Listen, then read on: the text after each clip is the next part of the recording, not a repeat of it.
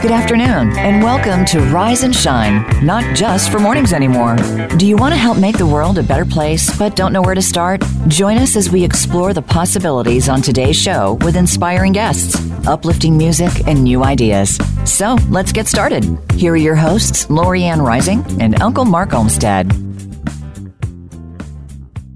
Welcome to Rise and Shine, not just for mornings anymore. I'm your host, Mark Olmsted. And I'm Lori Ann Rising.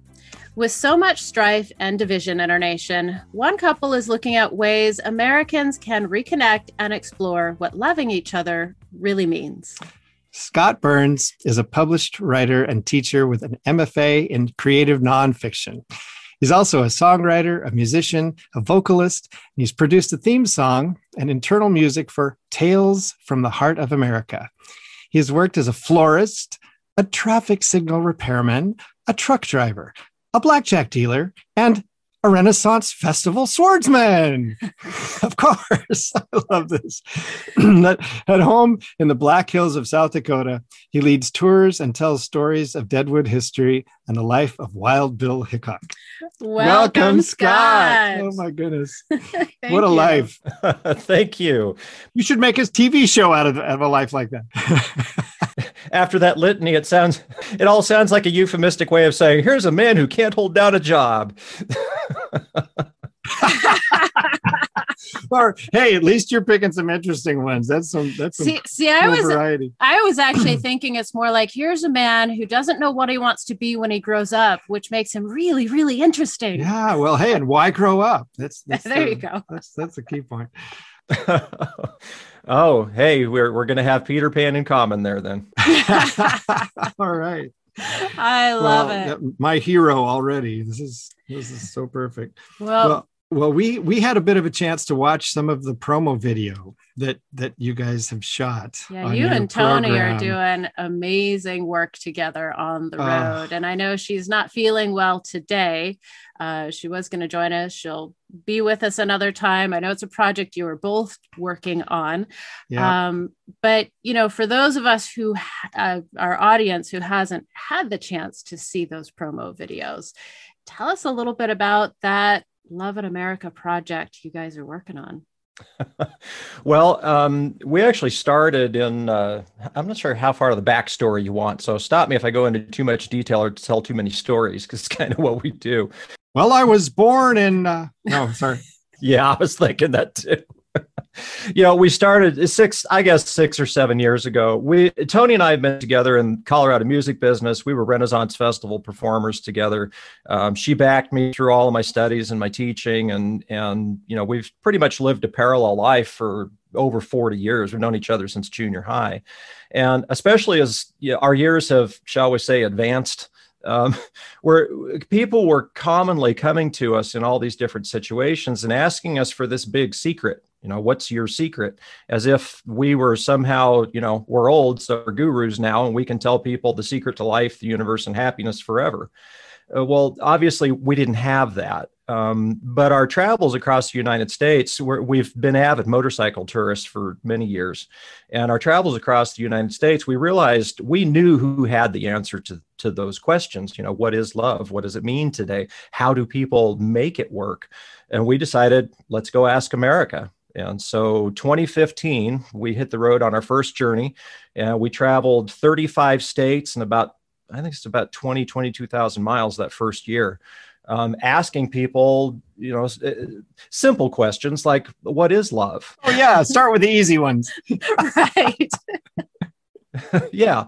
Well, and we wanted to find out because, the face of America is changing, and that's no secret to anyone. And as we evolve and as we change, we wanted to know what's the human geography question behind this? How are the places that people are from affecting their loves? How is love evolving along with the country?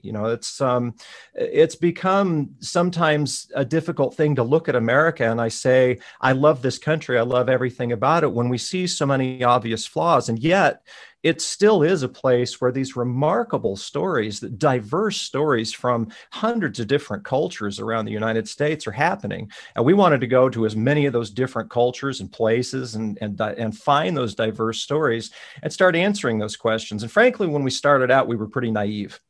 Because we started out asking the question that we were receiving, what's your secret? Well, we quickly found out, in fact, one of our first interviews, and it was with a couple in Roswell, New Mexico, named Rick and Mary Hale. And Rick and Mary Hale are a pastor and a music director, fairly wealthy, and they build mega churches. This is their thing. And I'll tell you a comparative story with them a little later. But we asked that story of them sitting in our biker leathers, sitting on the church steps with them in their finery and the blue velvet carpet, the band equipment behind them, in this multi-million-dollar mega church. And they were super gracious to us. And we asked them that question. We said, what's the secret to your life and this relationship and making it work today? And Pastor Hale looked at us and he said, there's no secret to love. You be kind to each other and you do it for a really long time. And we thought, okay, now that question's answered. We need to start asking some better questions. So we started asking people, what do you think is there an afterlife for love? What do you think happens to love after the two of you are no longer here? What is love? How does it change over time? And the most contentious question of all, what's the greatest love song? Oh, there you go. There's a whole show. How many episodes do you have on just answering that question? Well, we have one montage video that I'm going to re-edit and put it up on up on the website soon. We're going to be moving from YouTube over to Vimeo soon. And as we release those, you'll be able to see, answers from people, many different demographics, age groups, backgrounds, lifestyles all over the U.S. answering that question. And that question in particular, what is love? Or when we first started asking, we found a lot of synonyms. People were looking for another word to describe it. Love is hope, love is communication, love is togetherness, love is forgiveness. And yet none of those things, those were all, they wanted to make them synonymous, but none of them really captured what love was. And the last journey we were out, we started on the Rosebud Reservation here in South Dakota, and we interviewed a fellow by the name of Greg Graycloud, and his organization is called Weecha Ogli. And what Greg is doing is he's taking Lakota men on the reservation who've been court remanded for domestic violence and reteaching them to love by pairing them with abused horses, which was a profound story. The rate of missing and murdered women on the reservations is an unspoken tragedy in this country, and the rates of domestic violence are huge. So this work that he's doing is deeply rooted and based in love. Oftentimes when we tell people we're love story hunters, we tell love stories, they think it's couple stories, and oftentimes it is. But Greg's love is reaching out and trying to heal a cultural wound with Lakota men by pairing them with these horses.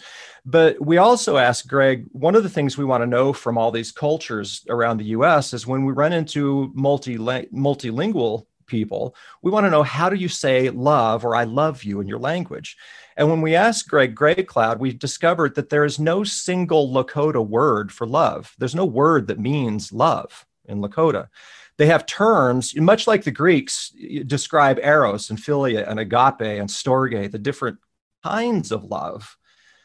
In most people in the United States, if we say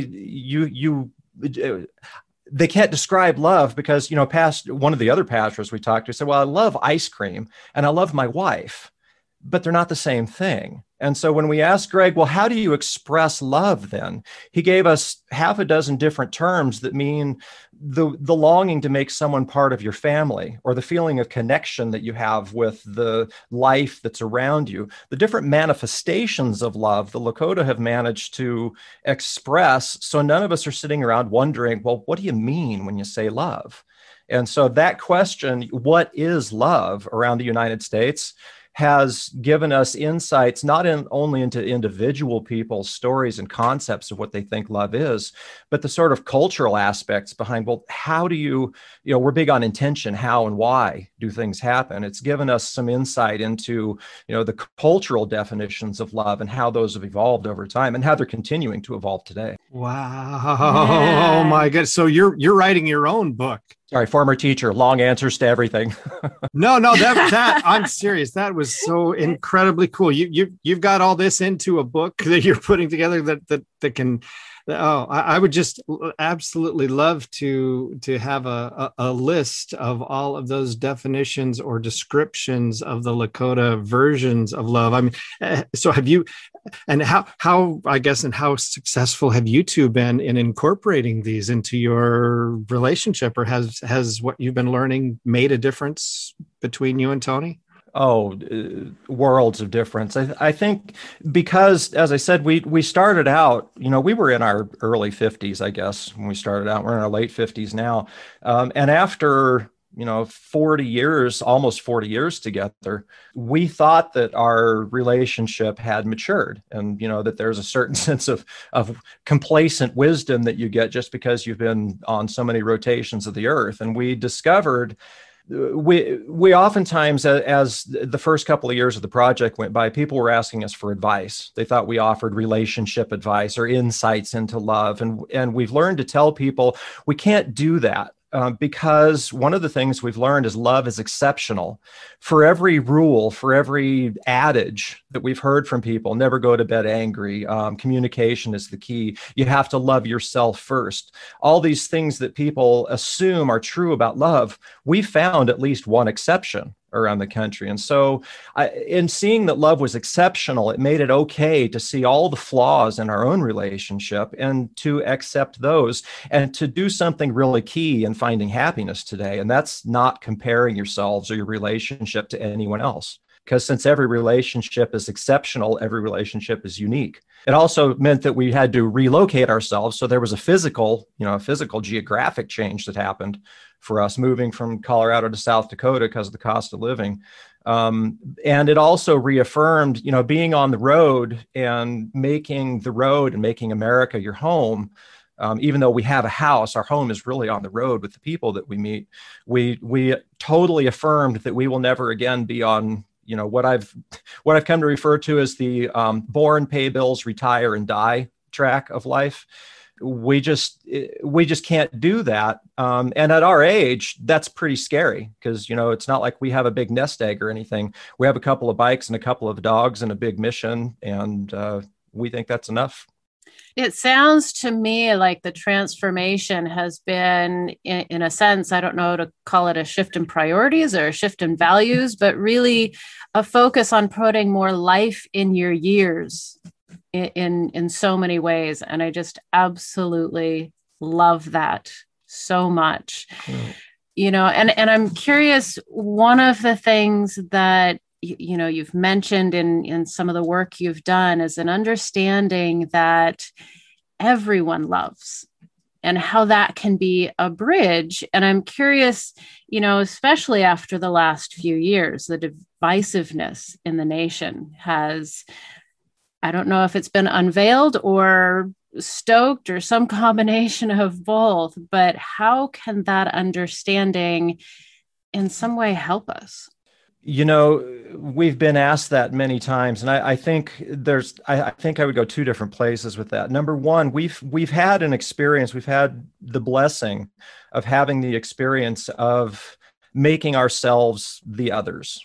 Oftentimes we're in situations where, if it's a Vietnamese boat building community in Louisiana or on the Rosebud Reservation in particular, or, the Heidelberg project, our street art project that we did in East Detroit, where we are the only old white people wandering around. And that's an experience that I think when we talk about white privilege in this country, that's an experience that I think a lot of people would change their perspective on. When you're the only one that looks the way you do and that acts and speaks the way you do, and you're at the social mercy of the people around you, you have a different perspective.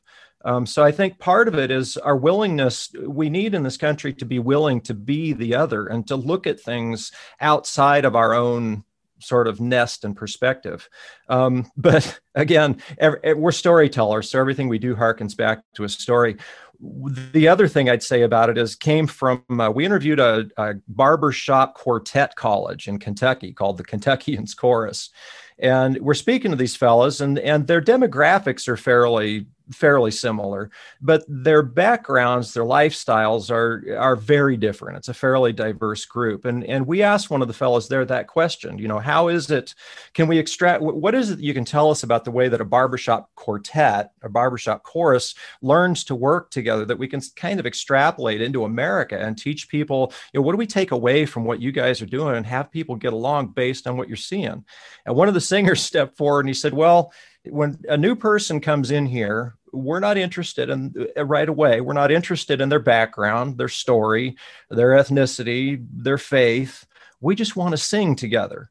And once you start singing together, you find your place with one another, and then you start making friends. And then once you're friends, it's too late. And so what we've been trying to do is get people to see, get Americans to see, no matter what no matter what boxes we check off on a demographic or diversity quiz, if we can just get to the point of understanding that we have the most important and powerful thing in common. Everyone loves something, someone, or somewhere. And if you can just acknowledge that in another human being, by that point, it's oftentimes too late, because now you have something in common. My mom is a child psychologist. She went from being, maybe I took a page out of her book. She went from being an electrical contractor to a yoga instructor to a child psychologist, and all after she was 50. Fabulous role model for me in life. But, my mom was talking about a person that she'd worked with for over 20 years and found out that she was I won't say who was a supporter, but you can probably fill in the blanks. She was supporting a politician, a political candidate that my mom totally disagreed with. She just was antithetical to the way she sees the world. And oftentimes when we run into that today, there's this, well, I'm going to unfriend them. I'm not going to talk to them anymore. I don't like people that believe that way. And my mom's reaction, and most of us, when someone we know, someone we love, does something or says something we don't understand, wasn't to hate them and excommunicate them. It was, I don't understand how she can feel that way. I need to talk to her. And we thought, that's what we're trying to get everybody to do is, I don't understand you. I need to talk to you. And love is the place we can start doing that. Oh, man. That is so man. Cool. Okay, let's write that song. How do we, this seriously, Scott? I mean, this is, you absolutely, rung my bell with we just want to sing together. And it's like you're saying, once you have connected on that vibrational core level being, it's too late. We're already connected. You've already sung the song. You're already in the same chorus. You're already, and we actually just learned a cool thing the other day. The eardrums are actually directly connected. They bypass the brain. The eardrums bypass the brain and go directly to every organ in the body. Through the nervous system, except the spleen for whatever reason. That's what they found out. So we are vibrationally wired together through sound. That makes total sense.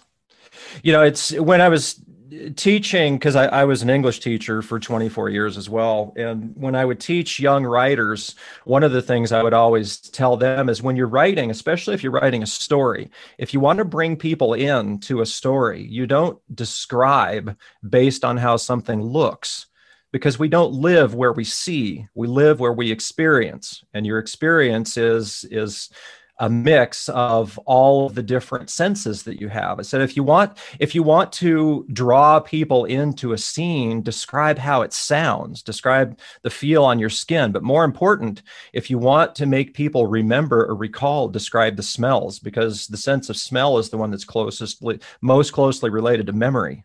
That's why if you're going to describe Christmas, you need to start with the pine boughs and I told the kids, I said, the difference between the smell of the linens at your different grandparents' house. Tell me you don't.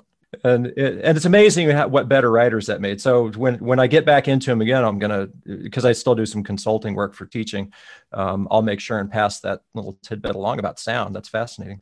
Oh, yeah, man. it was just really profound. And to know how deeply tribal so much music is. It's one of the oldest things, storytelling and music. Those are, the two oldest things that have made humans around a campfire, Yeah, it's funny you should say that, because I was just thinking about a thought experiment of, get 5 people together, give 4 of them drums and have them start playing, and give the 5th one a drum and see if they can resist.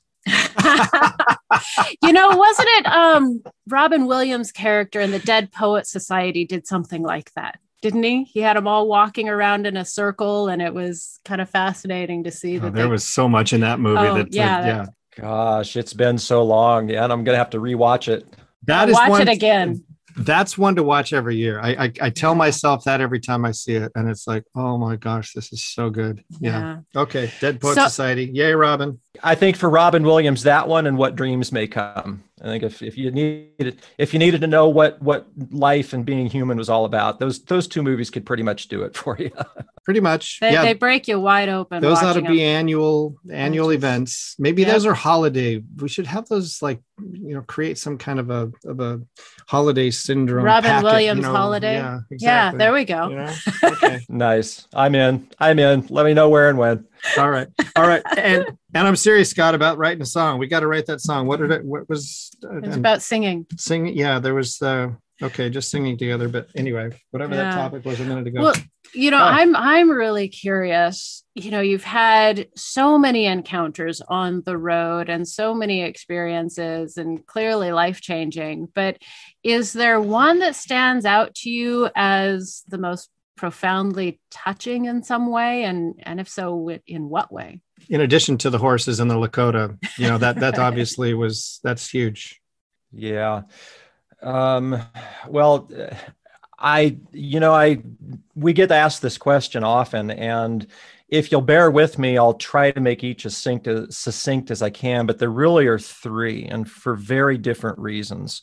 One comes from that visit on the Lakota reservation, or on the Rosebud Reservation from our last journey, and that was the place after we took our Harleys in places where no Harley was ever designed to go. I dropped mine in a mud bog, and we had to have it pulled out, and we're literally riding across fields to the Sundance grounds outside of a little settlement in the middle of the reservation. And we left all of our cameras and all of our electronics and stuff behind, of course, because Anglos with cameras in the middle of the reservation are not, it's not taken kindly to. There's a term for what, white folks with cameras on the reservation are trying to do. Is called poverty porn. And it's deeply resented on the reservation. We totally understand that. And so we were accepted actually invited to support the Sundance, which was a rare honor. And while we were awaiting that, we were served the most wonderful chili stew under a little lean-to. The only other Anglo there, it's enormous buffalo headdress on and long hair. It looked like, I think we'd run into him before as a van lifer somewhere in the U.S. He looked really familiar. But he was serving us the stew, and he told us this story of the last visitor that they'd had was another photographer, a journalist that had come, and one of the elders from the little settlement was there and was praying in the morning. And the man asked him what the prayer was about, and he was told that it was a prayer welcoming the rains that might come that day. And for the new day. And at noon, there was another prayer, and this fellow asked the elder what that prayer was about. And he said, it's a thank you for the rains that would replenish the streams and the lakes and nurture life and the fish. And at the end of the day was another prayer. And he asked what that prayer was about. And the elder said, it was a thank you for all the rains that came today. And this fellow looked at him and he said, so many of the prayers that you have and the songs that you have are about rain. And this elder looked at him and he said, that's because we pray for the things that we need, that we want, that we long for. That's why your people's prayers are so often about love. Here, we have plenty of that. We need rain. Mm-hmm. And I thought that was just a profound way of looking at, welcoming, but looking at different cultures and saying, here's something that we understand about one another, or the way that we understand you. One of the other ones was much more. So let's take a quick pause here, because I do want to hear more. And very much. Oh my goodness. So yeah, and there's a whole. We need to do the song about that as well. I need to start a list of all the songs we need to. So anyway, but we need to take a quick short break. But before we go, for our wonderful listeners, remember that your voice matters. Please rate and review the show and what you're listening to on your favorite platform right now. And feel free to email us as well. Let us know directly. And we've got this really awesome, cool email address to use, which is sharethelove@riseandshineas1.com. That's sharethelove@riseandshineas1.com. And right after the break, we get to hear Ages, a song Scotte wrote for Toni a few years ago and is now the theme song to their show, Love in America. It's performed by Scotte and Ironwood Rain, and it's definitely one you're going to want to hear. So stay tuned right after this.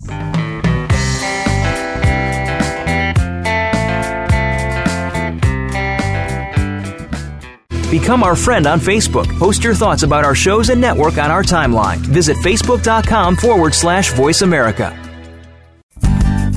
In our changing world, how can you protect the self-esteem, confidence, and dreams of the children you love in just 5 minutes a day, even from a distance? To learn more about Uncle Mark's Best Indie Book award-winning kids book, his music, and resources to support families, visit TrueSunbeam.com. And if you're an author or musician with a similar mission, learn how to be a guest on the Rise and Shine radio show. Visit Uncle Mark at TrueSunbeam.com. Are you a woman who's tired of staying silent and people-pleasing at the expense of your own health, wealth, and happiness? Discover the roadmap to self-confidence and freedom in Lorianne Rising's international award-winning book, You, Rising, Reclaim Your Life.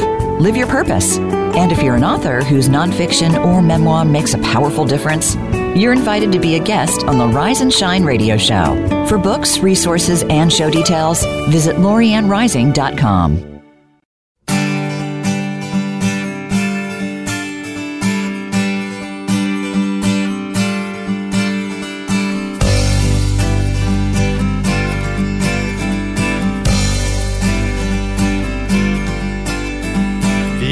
Of a life run through the stages that me and you have shared and read the lines in our fine play.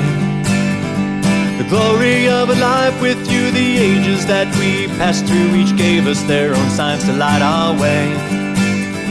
Our ages make a grand debut each day, and I'm still loving you through ages in our time, that is to say.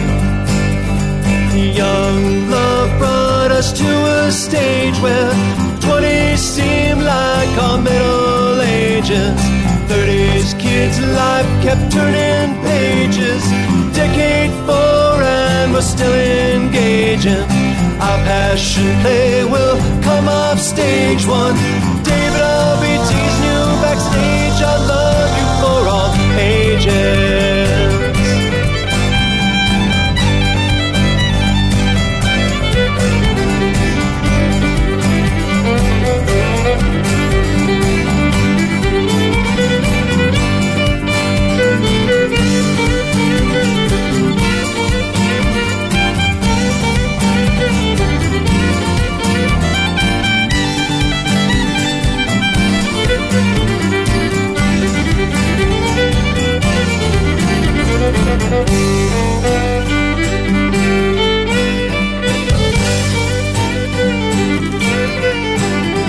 Seeing our lives in review, I hope that it's been good for you, 'cause I think it was designed to be this way.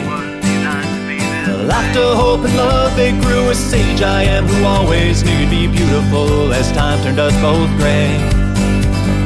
When we reach the last refrain, I'll smile at you and say nothing's changed. I'll love you all the ages every day. Young love brought us to a stage where 20s seem like our middle ages. 30s kids' life kept turning pages. Decade 4 and play. Well, come off stage one. David, I'll be teasing you backstage. I'll love you for all ages.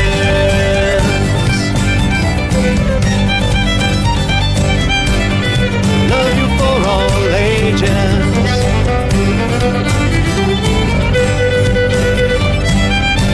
I love you for all ages.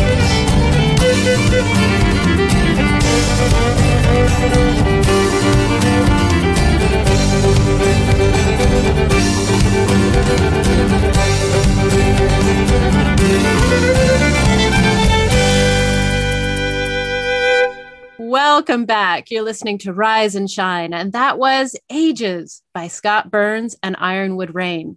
You can find it and download it on his website at www.loveinamerica.us. And we are here with Scotte Burns, and we were just talking about your most profound stories, and you had gotten through a couple of them, and we heard one.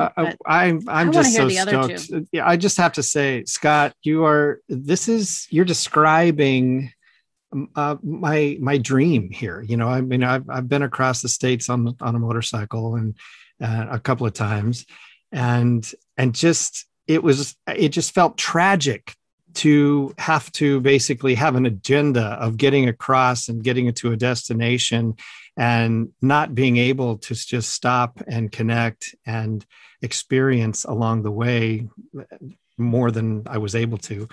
And so. Yeah. And it's a profound experience. You know, this, we touched a little bit earlier on, you know, how do we go about loving, you know, not just Americans, but America? This is a particularly dark crossroads in our country in many ways. And it's hard to look at America sometimes and say, I love her. But that's because we're looking at the institutions and the government and the politicians and the media. When we go out across America and we meet the people, it reaffirms your faith in what this country can be at her best. Because when it is really we the people, and it's, you know, and you get to know people and you get to see them, and you get to live with them and be the other sometimes, you realize that we still have the potential to be, you know, what I think it was Ronald Reagan called the last greatest hope of humanity. It's still there. One of the couples that really represented that to us, you were asking for, you know, these, what the stories that really struck us or touched us personally. We stopped at an Airbnb in, can I say that on air? Yes. That works. I don't know how many people I need to pitch here. One of those places you stop and can get online that you can line up. Yeah. Right. We're with you. Yeah, good. Well, our hosts were a couple in Grand Rapids, Michigan, Dan and Wendy, and we came to find out after we'd been there for overnight. Dan had 2 weeks previous to us stopping just been diagnosed with early onset Alzheimer's following an automobile accident that was revealed in a brain scan that he'd had to have. Well, Wendy had taken on, it's the reason they were Airbnb-ing their house. They were broke. They were destitute. They were facing, you know, an uncertain future with this medical diagnosis, the bills coming in. They were Airbnb-ing the house. Wendy's sister had just passed away from Alzheimer's the previous year. You know, Dan was in construction his whole life, you know, ambitious, go-getter, hard worker. Their whole lives all of a sudden turned up on end. And Wendy being faced with being all of a sudden the matriarch of this family, caring for Dan and the grief from her sister and all of the kids in the family coming to her for help, trying to maintain the mortgage payments, all the things that came along with this. And when we asked them, one of the questions we asked couples around the United States isn't what's your secret, but why them? Why, of all the people in the world that you could have offered to share your life with, why this person? Without using the word love, how come you love them? What is it about them? Wendy looked at Dan and she said, in the midst of all this turmoil in her life, she looked at him and she said, because you're the strongest person I've ever known. And we realized she wasn't drawing strength from Dan. She was drawing inner strength because he was with her. And so when we look at people and we say, they're in love, or, they've become one, or, they're sharing this life together. No, we become more of who we are because we're sharing who we are with someone else. We don't take love from them. You can't give love to anyone. You can share what is within you. And so that message from them was really profound. The other one I would mention is when we started to realize what kind of power this work had to dispel the loneliness and isolation and sort of separation between Americans that we see, when we're on the road, and we certainly see in the media. The couple I mentioned to you earlier, Pastor Rick Hale and his wife Mary, the megachurch builders in Roswell, New Mexico. If you checked off their demographic boxes, you'd find white, upper middle class, fairly well-to-do, conservative, evangelical Christian, all those sort of stereotypical boxes. Super gracious people, really nice to us, invited us in our dirty biker leathers to sit on the blue velvet carpet and ask them questions about love. But 2 weeks later, we rode down through the Gulf Coast and back up the East Coast, and we're in Virginia Beach, Virginia. And we came across another couple, Greta and Donna, who you can check all the opposite boxes from Pastor Rick and Mary Hale. They were mixed race, lesbian couple, separated in age by 15 years, lower middle class, raising a Down syndrome son together. And we had asked both of these couples the same question, what we called the keystone question. So what's the foundation stone, not the secret, but if you had to say, what's one thing, one element without which your relationship wouldn't be what it is and people wouldn't see it the way it is, what do you think that would be? Both of them said, we want our lives to be examples for others. We don't want to proselytize. We don't want to tell people how to live their lives. But if the ways that we're living our lives can allow people to see the happiness that we have and maybe be a guidepost for them. The answers to these two interviews were so incredibly similar from these two couples that could not have been more different from one another. And we couldn't help but think, if these two couples met each other on the street, would there be a place where they would realize how much was really important in their lives they had in common? And that's when we realized we could be that bridge. When people come to us and they hear these stories and they see these people, they can realize the most important thing. Martin Luther King is kind of an icon for us because he was a man that knew a thing or two about love. And he said, and I'm paraphrasing, but he said, when I talk about love, I'm not talking about what he called emotional bosh. I'm talking about the guiding principle, the underlying foundation that he called it the Hindu, Islamic, Christian, Buddhist, atheist, fundamental stone that builds all of our lives together, the core of what we are. Where do we have an opportunity to find that in one another, to see that love isn't emotional bosh, it isn't a fairy tale, it isn't attachment to one another. It's the thing that binds us all together. And so those three stories, and the reason I bring them all together is because it's a way of seeing our place in the world, our place with one another as couples and in relationships, and our relationships to one another through cultures, and why that diversity is so important, but also sometimes so difficult to bridge. Oh my goodness. Yeah. That is just I'm sort of picturing how profound it would be as an episode to juxtapose. I can't say the word. You know what it is. You're an English teacher. Yes. To juxtapose, to show one as compared to the other. Right. To put those two couples. I'm glad I let you two do that. Oh man. Well, I was an English major too, right, and a longtime editor, and it's just there's a reason I write. I don't usually speak. But anyway, just one episode, those two interviews back and forth with such different couples, so that the audience can catch that as well. It's the same conversation. That is on the editing slate even as we speak. Way cool. Awesome. Okay. Now, hey, let me play devil's advocate here. And for all the people who see this idea of traveling across the country on a motorcycle thinking, oh my gosh, that's got to be so dangerous. You must have had to deal with all kinds of crazies. And what sort of, are there stories from that side that you would have, that were you able to shine a light into some of those places, or what sort of experiences did you have that would have given you another perspective, perhaps, on the country?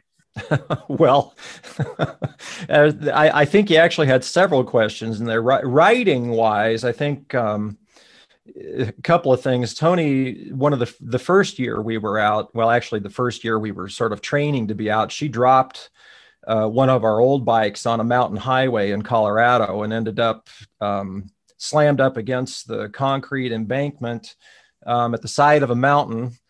And her ankle bent at a 90-degree angle. And I put my bike down and went running back to where she was. And she reached down and popped her ankle back into place. And I thought, well, I could have gone my whole life without seeing that.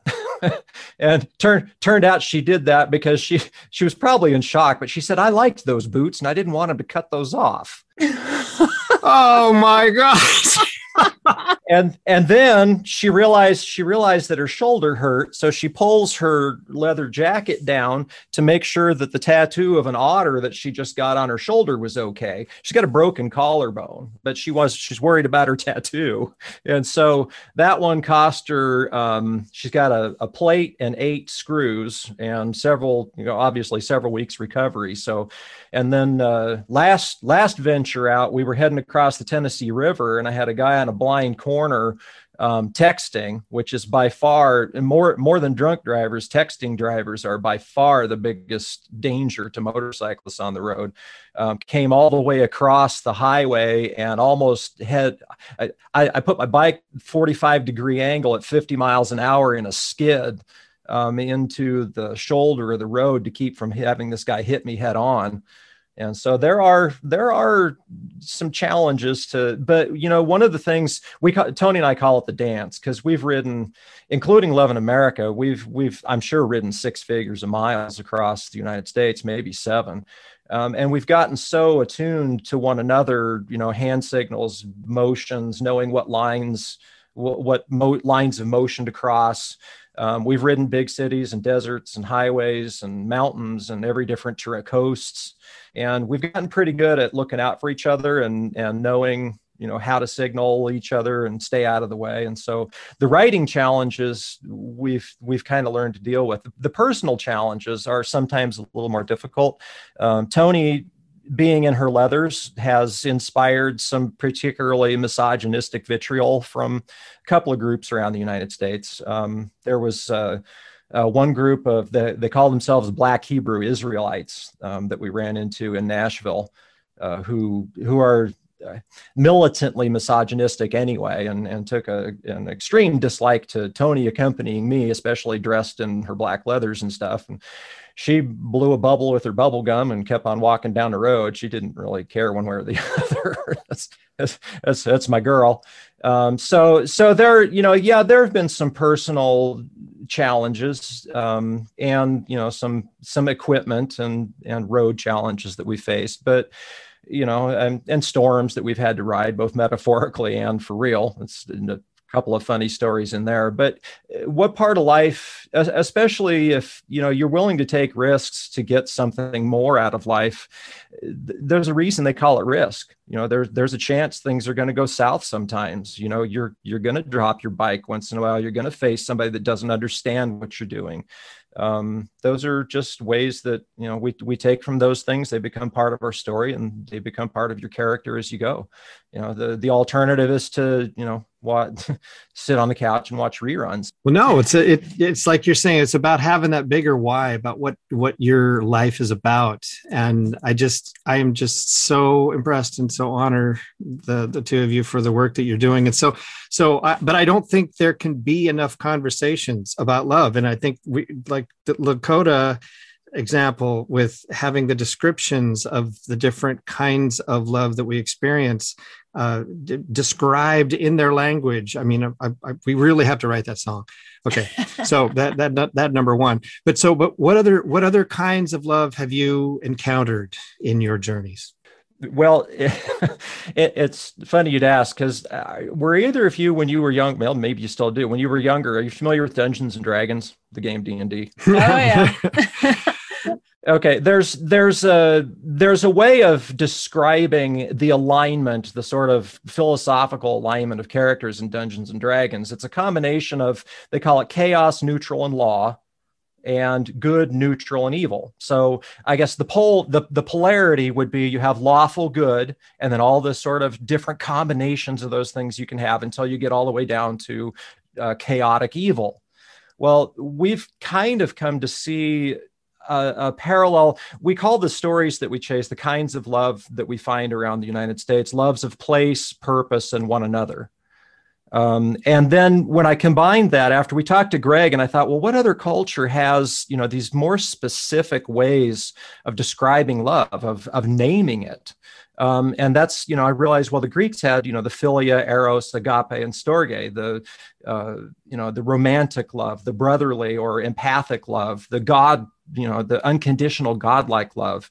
I thought, you could put those things together and almost find this sort of, D&D sort of alignment for love. And when I started playing with it when I knew we were coming on with you guys, and I thought, well, just at random, agape and place.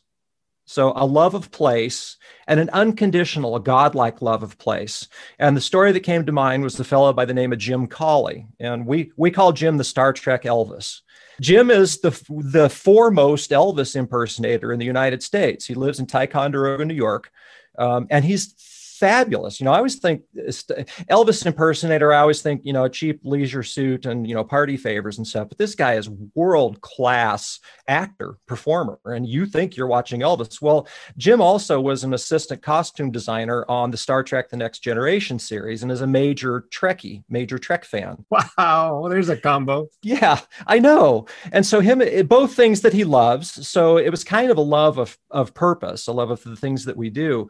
But Jim is enamored with the town of Ticonderoga. And so him and some of his friends in the town they wanted to make fan films, Star Trek fan films. And in doing so, they started recreating basic sets and little props and stuff. Well, this grew over a period of 10 years, as most things will, until now. Jim owns the Star Trek Original Series set tour, which is in a converted grocery store in the middle of Ticonderoga, New York. CBS Studios, Desilu Studios, gave him the original blueprints for the Star Trek Original Series, and he's recreated the entire set, the whole Star Trek Enterprise, in loving detail that you can tour through.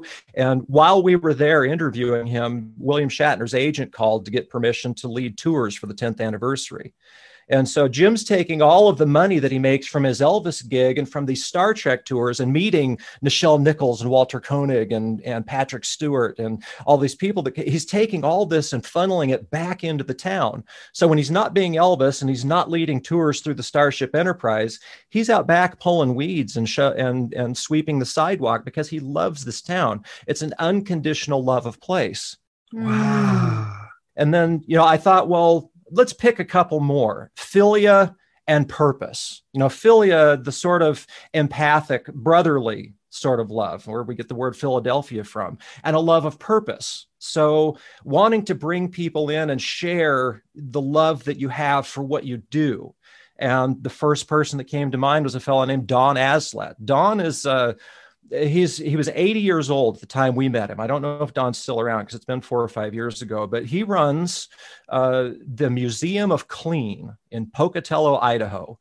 Don was kind of a celebrity in the late 50s and early 60s. He's on the old Dick Cavett show and Johnny Carson. And Don's claim to fame was he developed toilet cleaning products and kitchen cleaning products, and then started writing books about keeping your house clean and housewives and housework. It's kind of dated.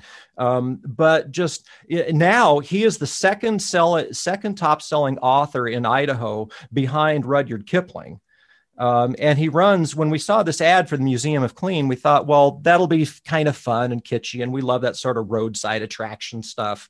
And we got there. It's a 7-floor, multi-million-dollar museum devoted to Don's love of cleaning. 1 floor of just the history of vacuum cleaners, including one that's drawn by horses and is about the size of half of a semi-truck. Oh my God. Oh my gosh. He's got an art gallery. He sponsors the Pinewood Derby for the local scouts in the place, and teaches. He teaches people. He's got the original space toilet from the space shuttle in there, which he's very proud of. But Don, he was still leading tours through the place and trying to jog, even though he once dropped his entire case of cleaning supplies on his leg and broke it in 3 places, and then drove 500 miles to Denver to talk about cleaning. Oh my goodness. But he still works in the place and leads tours personally, because he wants every kid that comes through the place to see that clean to him was not just cleaning your house. It was the agency to having a clean life and a clean spirit and a clean language and clean relationships with people. And so his love of purpose was deeply touching the people around him. And what's that third one? What's that third one? We only have like a minute or two left. Yeah. Oh, that third story? Okay. I think I gave you 3. Philia, Eros, Agape, and Storge. Okay. I thought there was, oh goodness. That is so cool though, having such clear examples of how deep love for whether it's a thing or a person or a place or a purpose it radiates out, is what it sounds like. Infectious. Well, it's absolutely, that would be the kind of thing to be infected by. And that's why we have to chuckle a little bit when people that aren't familiar with our work, they just kind of get a superficial overview, which I know you guys haven't. I really appreciate you digging into the stories and kind of getting to know us a little bit before we came on. But oftentimes people that are less familiar with our work ask us those secrets questions. What's the secret? What's the 10 easy steps? And we say, there is a really simple answer, because what you're basically asking us is, what's the meaning of life and how do I love? And there's a really simple answer to those questions. You get to choose. But the process, but the actual implementation of that and accomplishing it, there's nothing necessarily easy about, because it's a constant thing. No, that's why the answer is easy, but the answering is the difficult part. There you go. So on that note, we're going to set up this as the introduction to the next show, and we're going to get together with you and Toni. I would love on round 2. Oh my goodness. That. Awesome. Well, she's the fun one. We are so blessed to have you guys here and looking forward to the next round. We love telling stories and sharing love. So thanks for the invitation. Oh my goodness. Thank you. And I want to make sure we remind listeners of your website address. And if there's something in particular available there they can find, or you want them to focus on, what might that be? It is www, of course, loveinamerica.us. And you can find links to our videos and our movies and our Patreon site. If you want to support our work, we'd certainly appreciate that too. Oh, my goodness. Absolutely. Well, we'll look forward to more updates and our next get together. Yes, for sure. Thank you so much, Scott. Wonderful. Thank you for your time. Thank you. And to our listeners, remember that Mark and I are on a mission to help make the world a better place and to uplift voices that are not typically heard. So if you or someone you know is an author, a musician, innovator, or even a comedian whose perspective and message challenges old paradigms to open hearts and minds, please reach out. We want to support you by helping you be seen and heard by a worldwide audience. Just visit us at riseandshineas1.com to apply to be a guest. And before you go, please take a moment to rate and review the show on your favorite platform. And remember, until next time, wherever you are, there's always time for remembering to rise and shine. Take care.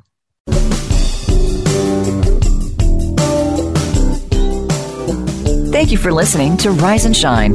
Please join Lorianne Rising and Uncle Mark Olmsted for another great show next Tuesday at 3 p.m. Eastern Time and 12 noon Pacific Time on the Voice America Variety Channel. Until then, keep rising and shining. Sound of the joy, sound of the love, sound of the life. Sound of the joy, sound of the love, sound